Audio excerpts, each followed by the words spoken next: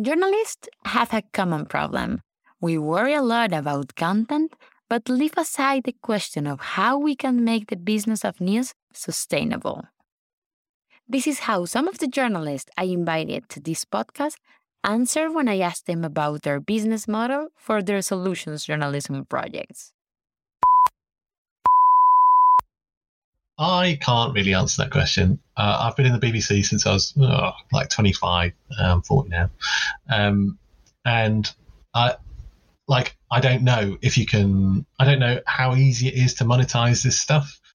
And the other thing that's just incredibly important is that there be a real distance between the people who are helping to fund this and the journalism. So it's kind of like, there's a real wall right there. Yeah. Well, you're right that it's not quite the department I sit in, but I can tell you what I know, which is that RIST, and by extension FIX, is a nonprofit. So that means we get some amount of funding from the government as well as donors. Really, our donors is what funds us.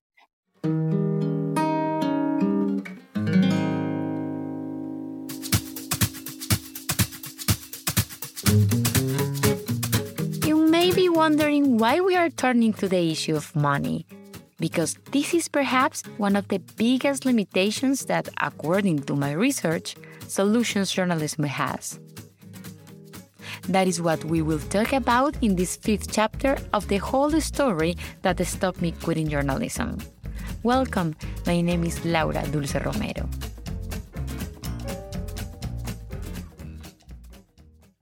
When I ask about how to create a solutions journalism space within a newsroom, one of the first pieces of advice that Tina Rosenberg, co-founder of the Solutions Journalism Network, gave me was, first of all, try and raise money for it beforehand, at least some to start out with. Second of all, make sure you have someone whose full-time job it is to work on that section. So you have those resources, and make sure you have commitment from the editor that they will keep those resources for that section and allow other reporters the time to do that kind of work. That's really the most important thing. We all know, including Tina, that it's not easy to achieve something like this. It's not a secret that the industry is trying to survive. A large part of the media is betting on revenue models to be self-sustaining. But in the solutions journalism projects I consulted or studied, there is a tendency to rely on donors. Why? It depends on who your audience is. The New York Times can do that. The Wall Street Journal can do that. The black newspaper in Topeka, Kansas cannot do that. Tina is convinced that journalism is a civic good, and that every day more and more foundations are understanding the need to donate resources to the media, mainly local media. I mean, your garbage pickup in Bogota is done by the government, and nobody questions that. Nobody says, when is our trash pickup going to be autosostenible? It's never going to be autosostenible. And I don't think journalism is either. Advertising is dead or dying. And Facebook and Google have taken that away and finished what Craigslist started in terms of removing advertising from journalism. So you have to get the money from somewhere, and it can come from your readers, but it cannot come from your readers if you're not serving a wealthy community. So if you really want to do journalism that serves the whole community, you need to find philanthropic support.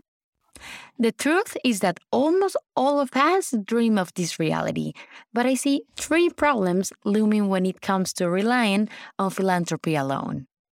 The first is that in other continents, at least where I come from, Latin America, the practice of donating to the media is not common, partly because they are private companies.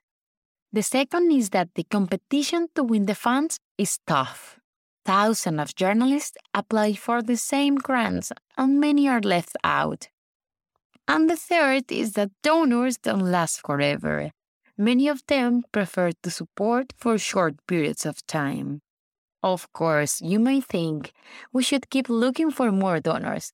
And yes, I agree. But being at the Reuters Institute, I understood that, as in all in business, you have to diversify your revenue sources. And journalists must also be involved in these matters. Hoy tenemos tres principales fuentes de ingresos. Por un lado, un programa de membresía de personas. Todo nuestro periodismo es abierto, con lo cual no hay una relación transaccional del tipo de suscripción. Es decir, que las personas que se suman a nuestro programa de membresía se suman porque quieren apoyar este tipo de periodismo. From Argentina, Chani Guyot, the director of Redacción, a solutions-focused media outlet, says that one of their revenue sources is their membership program. These people contribute as much money as they can and want to, and in return, they receive quality content and exclusive products. For example, a newsletter explaining a behind-the-scenes look of how they got their stories. Esa es una de nuestras fuentes de ingresos y la principal fuente de ingresos es nuestro vínculo con marcas y organizaciones de la sociedad civil. Entonces trabajamos actualmente. But their main source of income is a content agency for third parties, such as social and international organizations, like UNICEF, the World Bank, or the United Nations.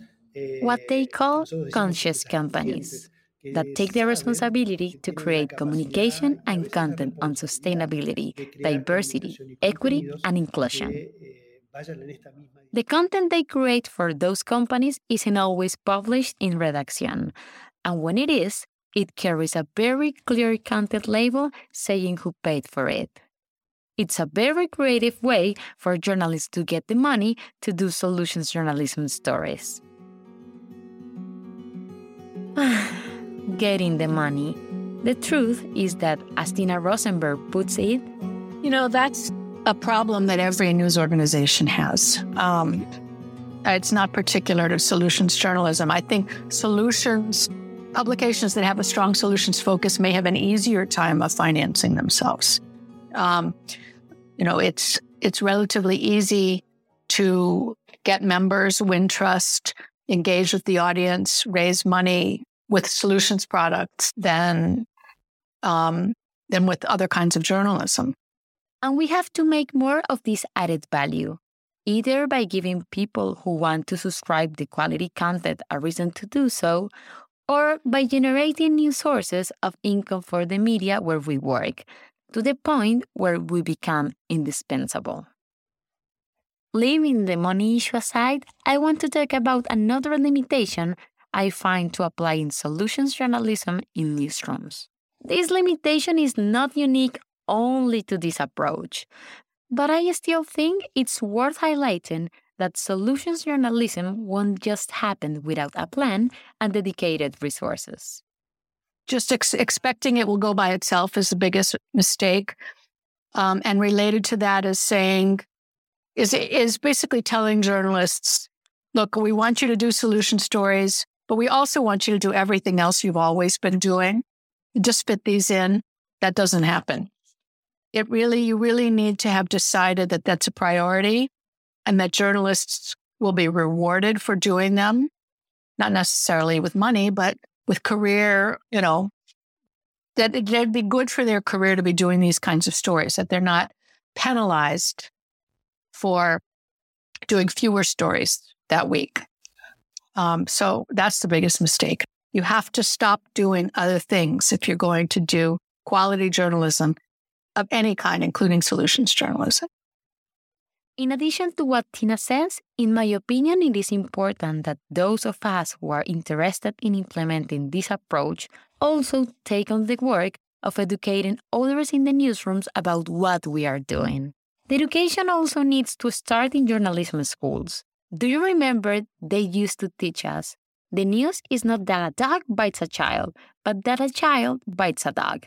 So how about they start teaching us how to report the news in a way that encourages both parties from biting each other?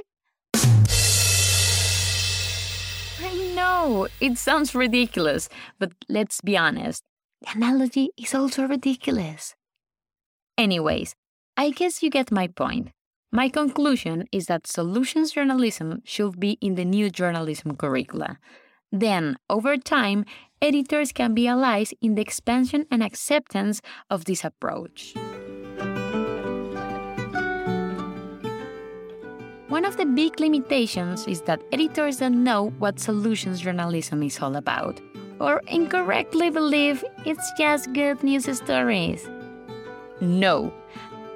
And while the Solutions Journalism Network has done a great job, reinforcements are needed.